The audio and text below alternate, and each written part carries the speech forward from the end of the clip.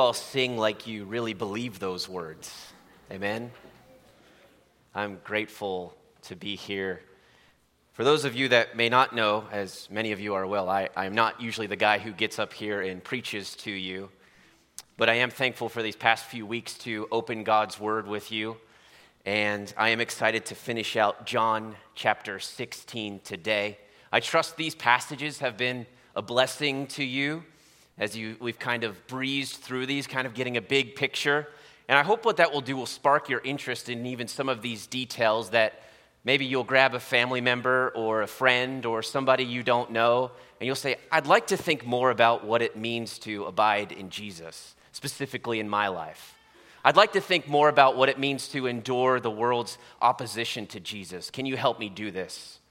And then as we see today, Christianity is not merely a religion, but it has the joy as its foundation. So I hope that this has been encouragement to you. You all have been a blessing to me, and I am excited to finish out John chapter 16 with you all today. Are you a happy person? No, most of us are not happy all the time, but would that characterize you? Would people think of you as a happy person? Not merely do you feel good or even just wear a kind of a fake smile on your face, but is there really joy in your heart? I used to sing a song as a kid that I've got joy, joy, joy down in my heart. Where? Down in my heart. My favorite line, if the devil doesn't like it, he can sit on a tack. But are you happy? Do you have joy? That's what I want to talk about today. A man named Cyprian was a pastor, or known as a bishop, in the 3rd century. And upon his execution for Christianity, he became the first bishop or pastor martyr of Africa. And listen to these words that he wrote to his friends not long before his death.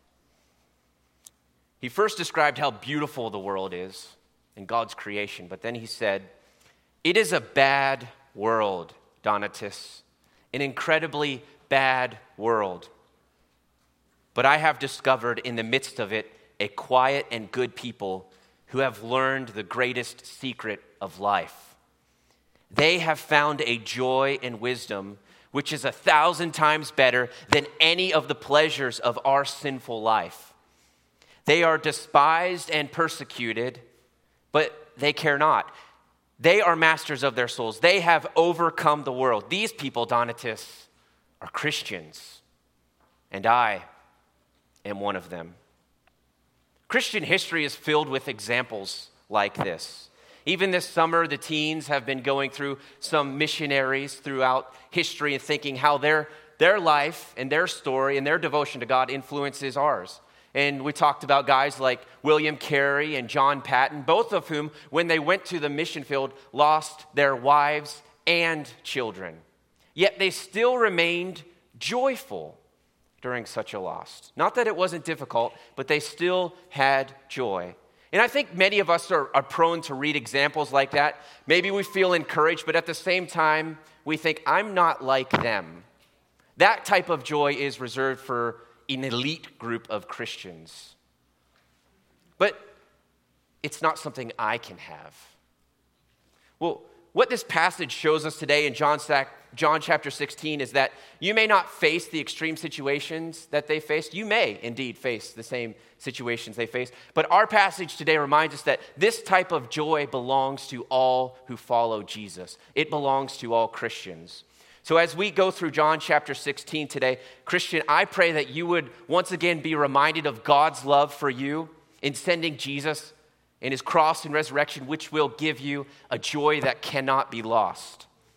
And if you're not a Christian, I am grateful that you're here today, and I pray that you would stop looking for joy in the wrong places, joy that is temporary, as we will see today, and come to Jesus, in whom you will have life and be given a joy that cannot be taken away.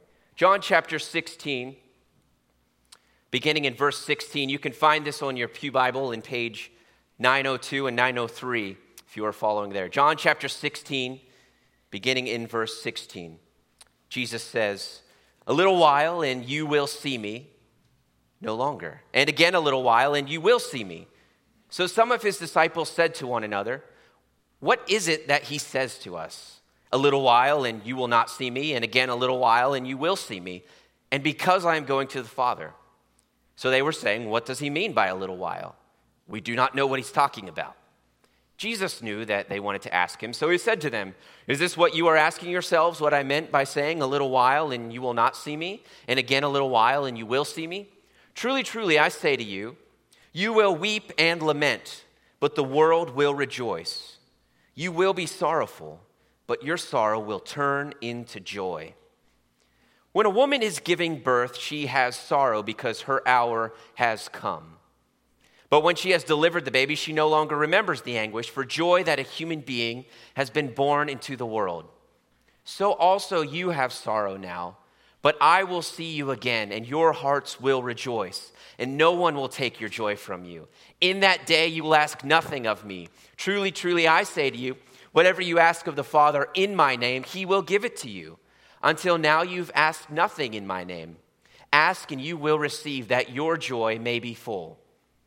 I have said these things to you in figures of speech. The hour is coming when I will no longer speak to you in figures of speech, but will tell you plainly about the Father.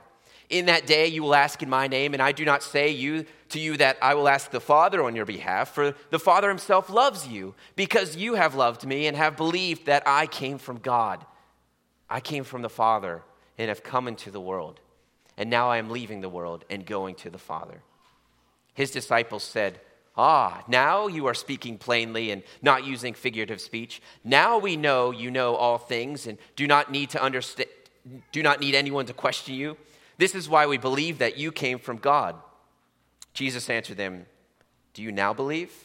Behold, the hour is coming, indeed it has come, when you will be scattered, each to his own home, and will leave me alone. Yet I am not alone, for the Father is with me.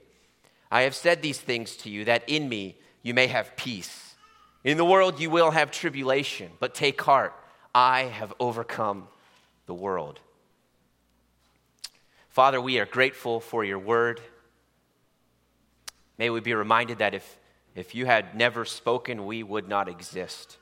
And as your people today, we need your word to live. So would you speak to us today, Father, through your word, through your Spirit? And we ask this in Jesus' name. Amen. The cross and the resurrection of Jesus transform our sorrow into joy, is what this passage tells us, so that we can live in peace even in a troubled world. First, we see a bunch of confusion going on in this passage, don't we? Kind of like a riddle going on here. Even I caught myself reading and rereading this passage, and you can't get things said straight because he's like a little while this and a little while now. In just a few hours, Jesus would be arrested, put on trial, and condemned to die on the cross. The disciples didn't know what was about to happen, nor did they expect that after 3 days he would be resurrected, that they would see him again. But this is what Jesus was describing when he said, a little while and you will no longer see me, and again a little while and you will see me, there in verse 16. So the disciples are confused. That's the first thing we're looking at today. The disciples are confused. From our perspective, all is clear, right? We know how the story ends. We know what Jesus is talking about. But for them, it didn't make much sense, at least not yet. If this is the Messiah, the promised king, the one that we've been waiting for, why is he going away? And then why would he come back? A little while. People were expecting a Messiah. They wanted the Messiah to come, but they weren't expecting a Messiah like this. The promised king was going to come and triumphantly defeat the enemies of Israel. He was going to establish the kingdom of God, not be condemned by his own people and put to death by Gentiles. In the minds of the disciples, maybe all was falling apart. This is not how it was supposed to be. This is not the plan they had envisioned. They are confused. And even after Jesus addresses their situation, you see on down there in verse 29, now you're not using figurative speech, Jesus. Now we know. The reply of Jesus there in verse 31 indicates that they most likely still don't quite get it. Jesus says in verse 31, do you now believe? I wonder, where have you been for the past 3 years? Do you now believe? Do you now get it? The disciples are confused. And do you see the wordplay there in verses 18 and 19? The disciples do not know, but verse 19, Jesus knew. In fact, all was not falling apart. This is exactly how it was supposed to be. This is the plan. The veil would soon be lifted. The death and resurrection of Jesus would soon clear up the confusion. And John emphasizes that the cross and resurrection is the key to understanding who Jesus is. Once you see Jesus through the lens of the resurrection, it becomes clear. The veil is lifted. For example, back in chapter 2, and keep in mind that the Apostle John is writing this after Jesus rose from the dead. Back in chapter 2, Jesus was standing by the temple, and there were some Jews standing there. And Jesus said, destroy this temple, and in 3 days I will raise it up. The Jews then said, it's taken 46 years to build this temple, and you can build it in 3 days? But he was speaking about the temple of his body. And John says, when he was raised from the dead, the disciples remembered that he said this, and they believed the scriptures when he was raised from the dead. Or back in chapter 12, if you recall, Palm Sunday, Jesus is riding into Jerusalem on a donkey, and people are saying, Hosanna! John comments in chapter 12, he says, his disciples did not understand these things at first, but when Jesus was glorified, then they remembered these things that had been written about him. And then here we see, even in our chapter 16 today, down in verse 25, Jesus said, I have said these things to you in figures of speech, but the hour is coming when I will no longer speak to you in figures of speech, but I will tell you plainly about the Father. And this is what Jesus did after his resurrection. You can read about it in Luke chapter 24. Jesus explained how the entire prophecies of the Old Testament were pointing toward him. I would have loved to sat in on that conversation.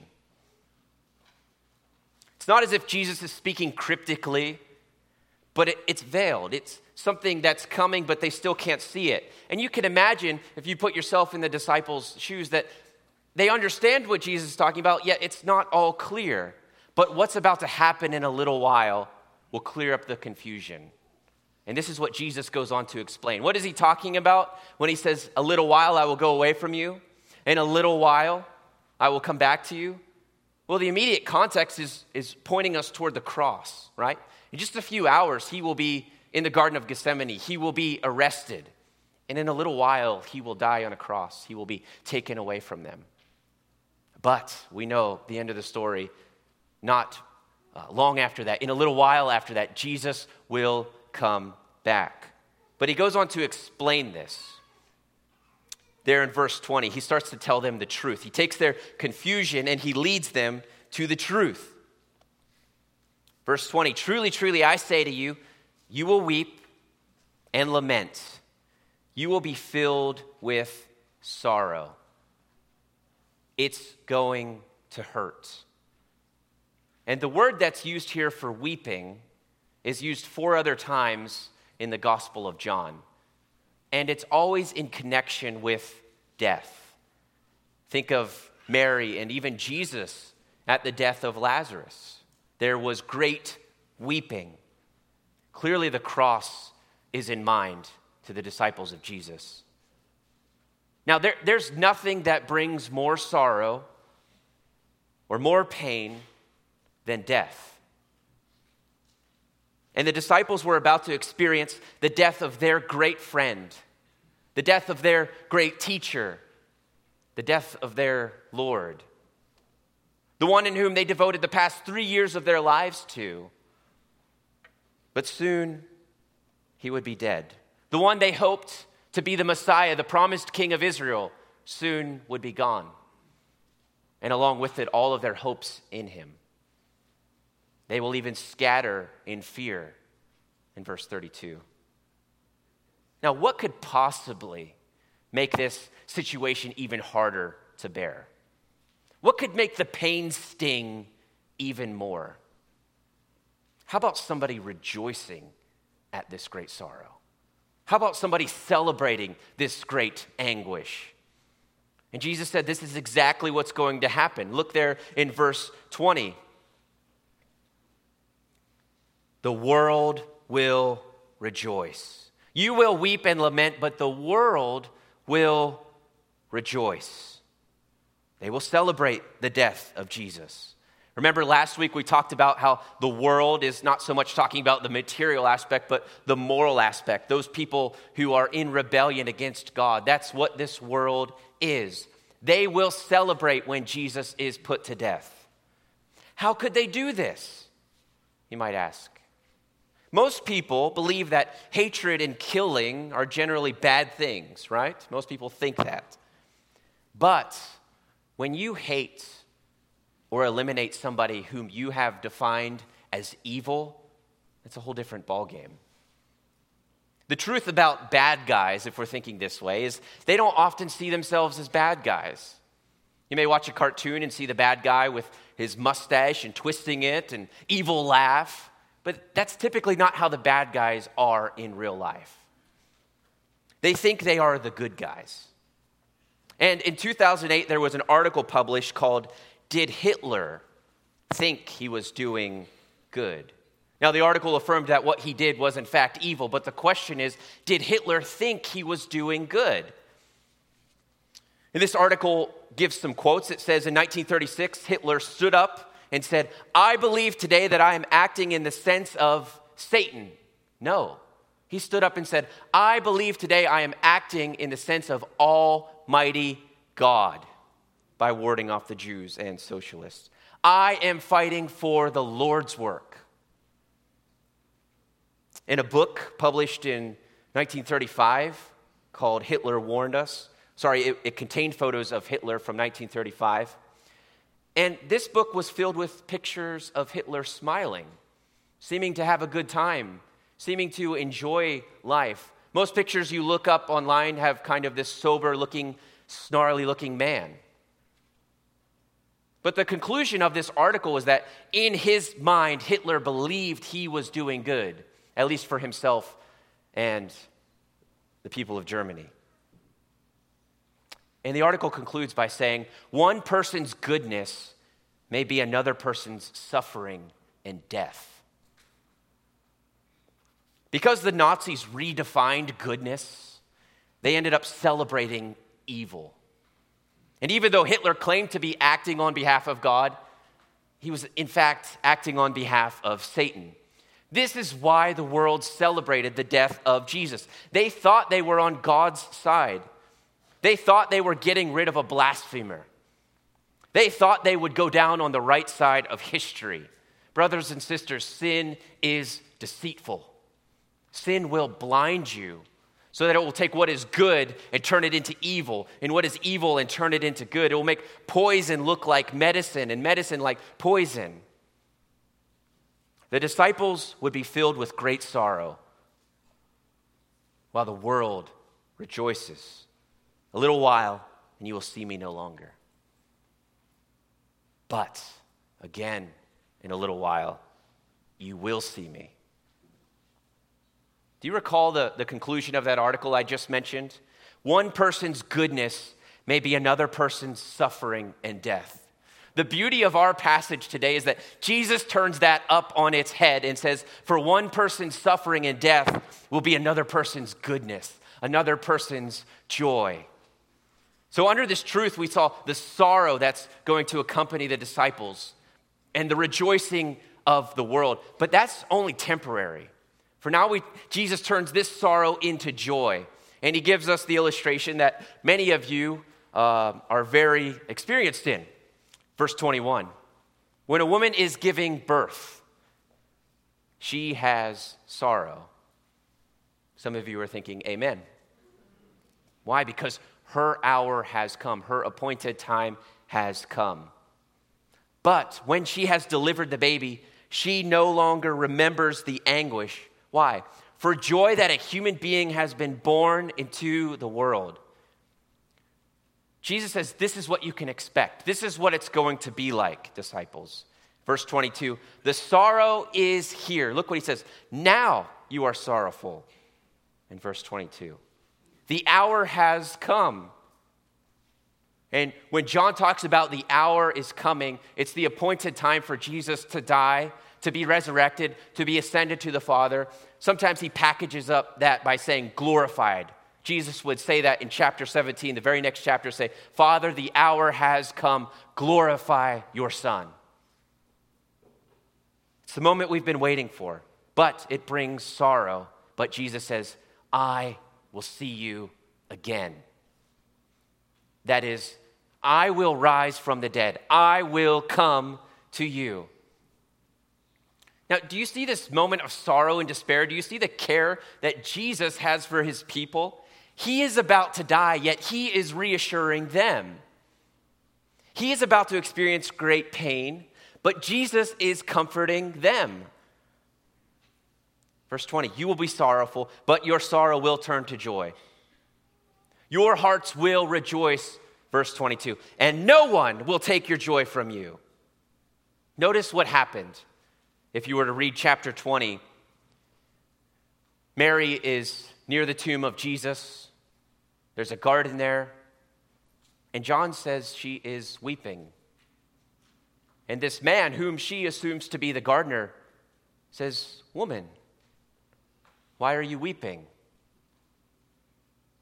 And once Jesus reveals himself, what is her response? I have seen the Lord. Just after that, he would appear to the disciples. Jesus appears to the disciples, and what does he say? He says, peace to you. And the Bible says they rejoiced. It happened. In a little while, they were sorrowful because of the death of Jesus. But then in a little while longer, they were rejoicing because Jesus came back. Isaiah 66 describes Jerusalem in labor. But when she gives birth, there is great rejoicing. There is peace to the nations. Isaiah 66:14 says, you shall see and your heart shall rejoice. Maybe read this today, this afternoon, or grab somebody and go out for coffee this week and read Isaiah 66 and think about how this points to Jesus and how Jesus has fulfilled this. Notice what the resurrection does. It transforms sorrow into joy. And this joy is not a temporary, bubbly feeling that is here for a little bit and gone. It's not brought about by new circumstances. That's the world's joy, as we will see. No, joy in Jesus is a joy that Jesus says in verse 22 can't be taken away. It's a joy that can't be lost. This means that it's yours now. This is Christian joy. Some have tried to interpret this passage as the sorrow is right now and the joy will come at the second coming of Jesus. While that is certainly true, we still experience sorrow, we still experience pain. That doesn't have to characterize us, though, because Jesus was talking about in a little while he'd go to the cross. In a little while he'd be resurrected. And what happens after the resurrection? You can have joy that cannot be taken away by anybody. Joy is transformed from sorrow. This means, Christian, for those of you who are following Jesus, for those of you who have put your trust in Jesus, this means that joy is not ultimately found in the job that you do or do not have. Your joy is not ultimately found in your family. Your joy is not ultimately found in your relationships. Your joy is not ultimately found in your health. Your joy is not ultimately found in your accomplishments or lack thereof. These are all good things and gifts from God, but your joy as a Christian is not based on circumstances. Your joy is the opposite of the world's joy. Notice what they did. They rejoiced at the cross. But 3 days later, they weren't rejoicing. It was the Christians who were rejoicing. Jesus got up from the dead. I can't think of a better example of this to put this transformation of sorrow into joy than the lion and the witch and the wardrobe, right? The great lion, Aslan, is this symbolic figure of Jesus. He's the lion. And the two girls, Susan and Lucy, they watched the evil witch kill the lion. They saw it with their very eyes. They saw them kill Aslan, as Mary Magdalene saw Jesus crucified. They cried over his body all night. They were filled with loneliness, with sorrow. All hope was gone. Death is final. We will not be rescued now. There is no hope. But if you remember that part in the story, the sky got lighter. The birds started to sing. They walked around the grass and came back to Aslan's body, and it wasn't there. What have they done to him? They asked. The sun rises behind them, and they hear a voice. It's Aslan. They laugh, they dance, they jump for joy. He is alive. This means that when difficult circumstances come, we can still have joy. This is not reserved for an elite group of Christians. Why? Because our joy is found in Jesus, in his resurrection. You may be in a situation right now characterized by pain, by sorrow, maybe even weeping. And you may think God can't do anything with this. Think about a few days later, the disciples, after Jesus has been crucified. God, he's dead. His body was put on a cross. We can't even go see his body. It's been sealed in a tomb. He's dead. This passage kindly reminds us that to think God can't do anything in pain or sorrow or weeping, this passage reminds us that's not true. God used the most painful and sorrowful event in history to bring about everlasting life and joy to those who will believe and trust in Jesus. This doesn't mean you won't have sorrow or pain in this life. No, Jesus says this in verse 33. In this world, you will have trouble. You will face tribulation. But the point is that in any circumstances, you can have joy because your joy is not based on those circumstances. Jesus has overcome the world. My time here at Hamilton, I've seen many of you exemplify this. You can't get around like you used to, yet you smile and talk about Jesus. You've lost a loved one, yet you continue to happily serve this church. You have a disease, yet you talk about how blessed you are. How do you still have such joy? I'm convinced that it's not because you're putting on a show or clenching your fist and just getting through it. I'm convinced that you believe in Jesus and the resurrection. And because God has taken care of your greatest fear, separation from God, judgment for your sin, these things, while still painful, while still sorrowful, they don't pale in comparison to that because your hope, your joy is not bound to circumstances. Your hope, your joy is found in Jesus. I'm grateful that many of you have taught me that, not by merely words, but by your very lives. As we think about the truth, we think about the effects of this truth, this transformation of sorrow to joy. What does it bring about to us? Someone or something may take your house, your money, your job, your status, your friends, your family, your health, but they can't take your joy, Christian. I will see you, Jesus says. What I am doing, what I have done, gives you a joy that can never be taken away. What if you could have a joy like that? A joy that doesn't depend on your circumstances. A joy that's not dependent on what others think of you. How about peace? What if you could have peace during a great loss? What if you could have peace even when life takes an unexpected turn? The effects of Jesus transforming sorrow into joy give us this. because of who Jesus is and what he has done, we can live a joyful life. And remember, the resurrection, one of the effects is that it brought clarity to the disciples, right? Now they know that Jesus is who he really said he is. Now they understand. It's making sense. The cross and resurrection of Jesus brought clarity to them. They now can see. So how do you live this joyful life? I want to give you 3 things from this passage that I think will help you live joyfully as a Christian. I'll give you 3 things. One is something you hear often, and I'm glad that we hear often, but it's this. Number 1, put the gospel on repeat. Put the gospel on repeat. You ever have that friend or maybe family member who really loves this specific song right now? What do you do if you really love a specific song? You play it over and over and over again. You put it on repeat. And what does that song do? Well, it fills your mind so that throughout the entire day, throughout the week, what do you catch yourself singing? What do you catch yourself thinking about? That song, those lyrics. And what does it do to other people around you? Even if they don't like that song, it's ingrained in their brain. They can't get rid of it.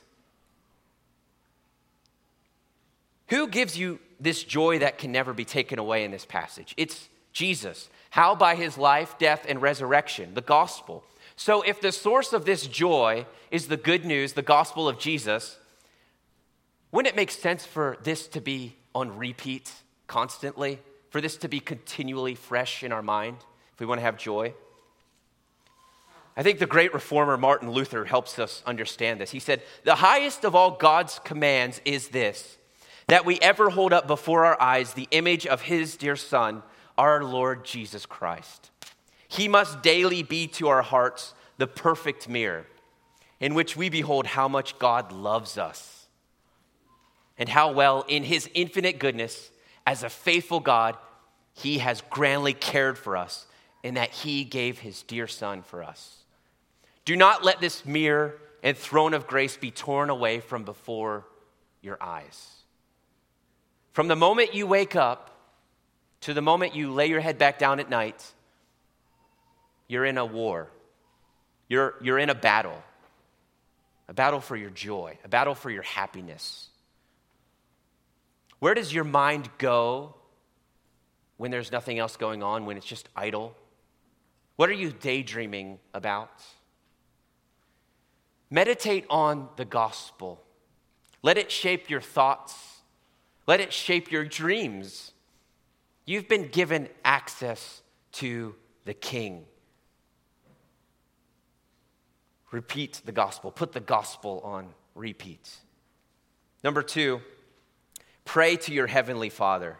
You look in this passage, you see it talks a lot about this idea of coming to the Father, this access that we've been giving to the Father because of what Jesus has done. Jesus says, you can go directly to the Father in my name. You don't need me to ask for you. Go talk to your heavenly Father. Now, this doesn't mean Jesus doesn't have anything to do with this. In fact, Jesus has everything to do with this, right? After all, we pray in his name. We don't just say in Jesus' name, amen, because it's tradition. No, we get that from Scripture. We pray in Jesus' name because Jesus told us to. But we talk to God our Father because we've been invited by Jesus. Look at verse 23. In that day you will ask nothing of me. Truly, truly, I say to you, whatever you ask of the Father in my name, he will give it to you. Verse 26, in that day you will ask in my name, and I do not say to you that I will ask the Father on your behalf, for the Father himself loves you. Why? Because you have loved me and have believed that I came from God. God loves you, Christian. Look what this passage says. If you have put your trust in Jesus, if you love God's Son, God the Father loves you. This should blow your mind when you know anything about God and anything about yourself. because we are actively in rebellion against God when we were born. We don't like God. We don't like the things of God. We love darkness rather than light. So how does God go from being our enemy to loving us? Well, it's because of Jesus, right? The cross. He bore our sin that we deserved. He took the wrath of God that we deserved and placed it upon himself. God loves you in Jesus. Now, this reminds us God doesn't just love everybody the same. God loves you in Jesus. Notice who he is saying this to, the disciples. And what are the disciples about to do? They're about to desert Jesus at his most crucial moment. So he says, the Father loves you, knowing that just in a few hours they're going to scatter. They're going to be afraid of Jesus. Peter will deny Jesus. What grace. Don't deny yourself access to the throne because you've had a bad day. You haven't performed as you ought. Jesus says, you're trusting in me. You love me. You come to the Father. And what does this do? It gives you joy. God does not become our genie or our butler. Rather, God loves you. God sent his son to suffer and die for you. Because Jesus got up from the grave, you will get up from the grave. What does this do to a person? What does this do to a community of people? It transforms us. So our priorities are not getting a bigger house or a better job or making more money. Hamilton's priorities are not becoming the biggest church or being the most popular church. No, we now want what Jesus wants. Therefore, we ask for those things in Jesus' name directly to the Father, and he will answer. Ask and you will receive. Why? That your joy may be full. Have you been low on joy lately? How's your prayer life? Jesus says your prayer life is directly connected to your joy. Prayer gives you joy. Therefore, a lack of prayer is a lack of joy. Go on a walk. Pray while you walk. Pray on your commute. Pray with your spouse while you're going out the door. Do whatever you need to do to start praying. And third, sleep well. Sleep well. You may be thinking, diet, exercise, sleep well. That's not where I'm going. When there's a lot on your mind, when there are difficult circumstances you can't control, when you are facing trouble, it's typically not easy to fall asleep. It's not easy to rest when there is no peace. And Jesus doesn't promise to take away the trouble, right? But he does say that you can have peace in this world. Tim Keller helps us understand peace. He said, the English word is basically negative. It refers to the absence of trouble or hostility. But it means much more, he says. It means absolute wholeness, fullness, joyful, flourishing life. Christian, you belong to the one who has overcome the world. This is why you can have peace. It's not the absence of trouble, but there's something even greater than that. For everyone who has been born of God overcomes the world. And this is the victory that has overcome the world, our faith. Who is it that overcomes the world? Except the one who believes that Jesus is the Son of God. 1 John chapter 5. So you can lay your head down at night. You can have peace because Jesus has overcome the world. The world tells you that you can either choose happiness or Jesus, right? You can either have joy or you can have faith. But Jesus says you want joy, you want true happiness, you want peace that doesn't depend on your circumstances. What does he do? He brings those things together. You want happiness and Jesus? They're not separate. They come together. He will just redefine what you think of happiness. You want joy or Jesus? He says you want true joy? You come to me and you'll see what true joy is. The cross and resurrection of Jesus transform weeping into rejoicing. Live in the everlasting joy with which you have been given in Jesus. A guy by the name of Gary Habermas, you may recognize him if you've ever read anything about the resurrection. He's got a PhD in theology and philosophy. He debates atheists, all about the resurrection. Then his wife, Debbie, got stomach cancer at 43 years old. They had 4 young children. And this is what he said during that time. I knew if God were to come to me, I would ask only one question. Lord, why is Debbie up there in bed? And I think God would respond by asking gently, Gary, did I raise my son from the dead? I'd say, come on, Lord, I've written seven books on that topic. Of course he was raised from the dead. But I want to know about Debbie. I think he'd keep saying and coming back to me to the same question. Did I raise my son from the dead? Did I raise my son from the dead? Until I got his point, the resurrection says that if Jesus was raised 2,000 years ago, there's an answer to Debbie's death in 1995. If there's a resurrection, there's a heaven. If Jesus was raised, Debbie was raised, and I will too someday. Then I'll see them both. The resurrection of Jesus transforms sorrow into joy. Remind yourself of the gospel of Jesus. Pray to your heavenly Father. Let's pray. Father, thank you for your word.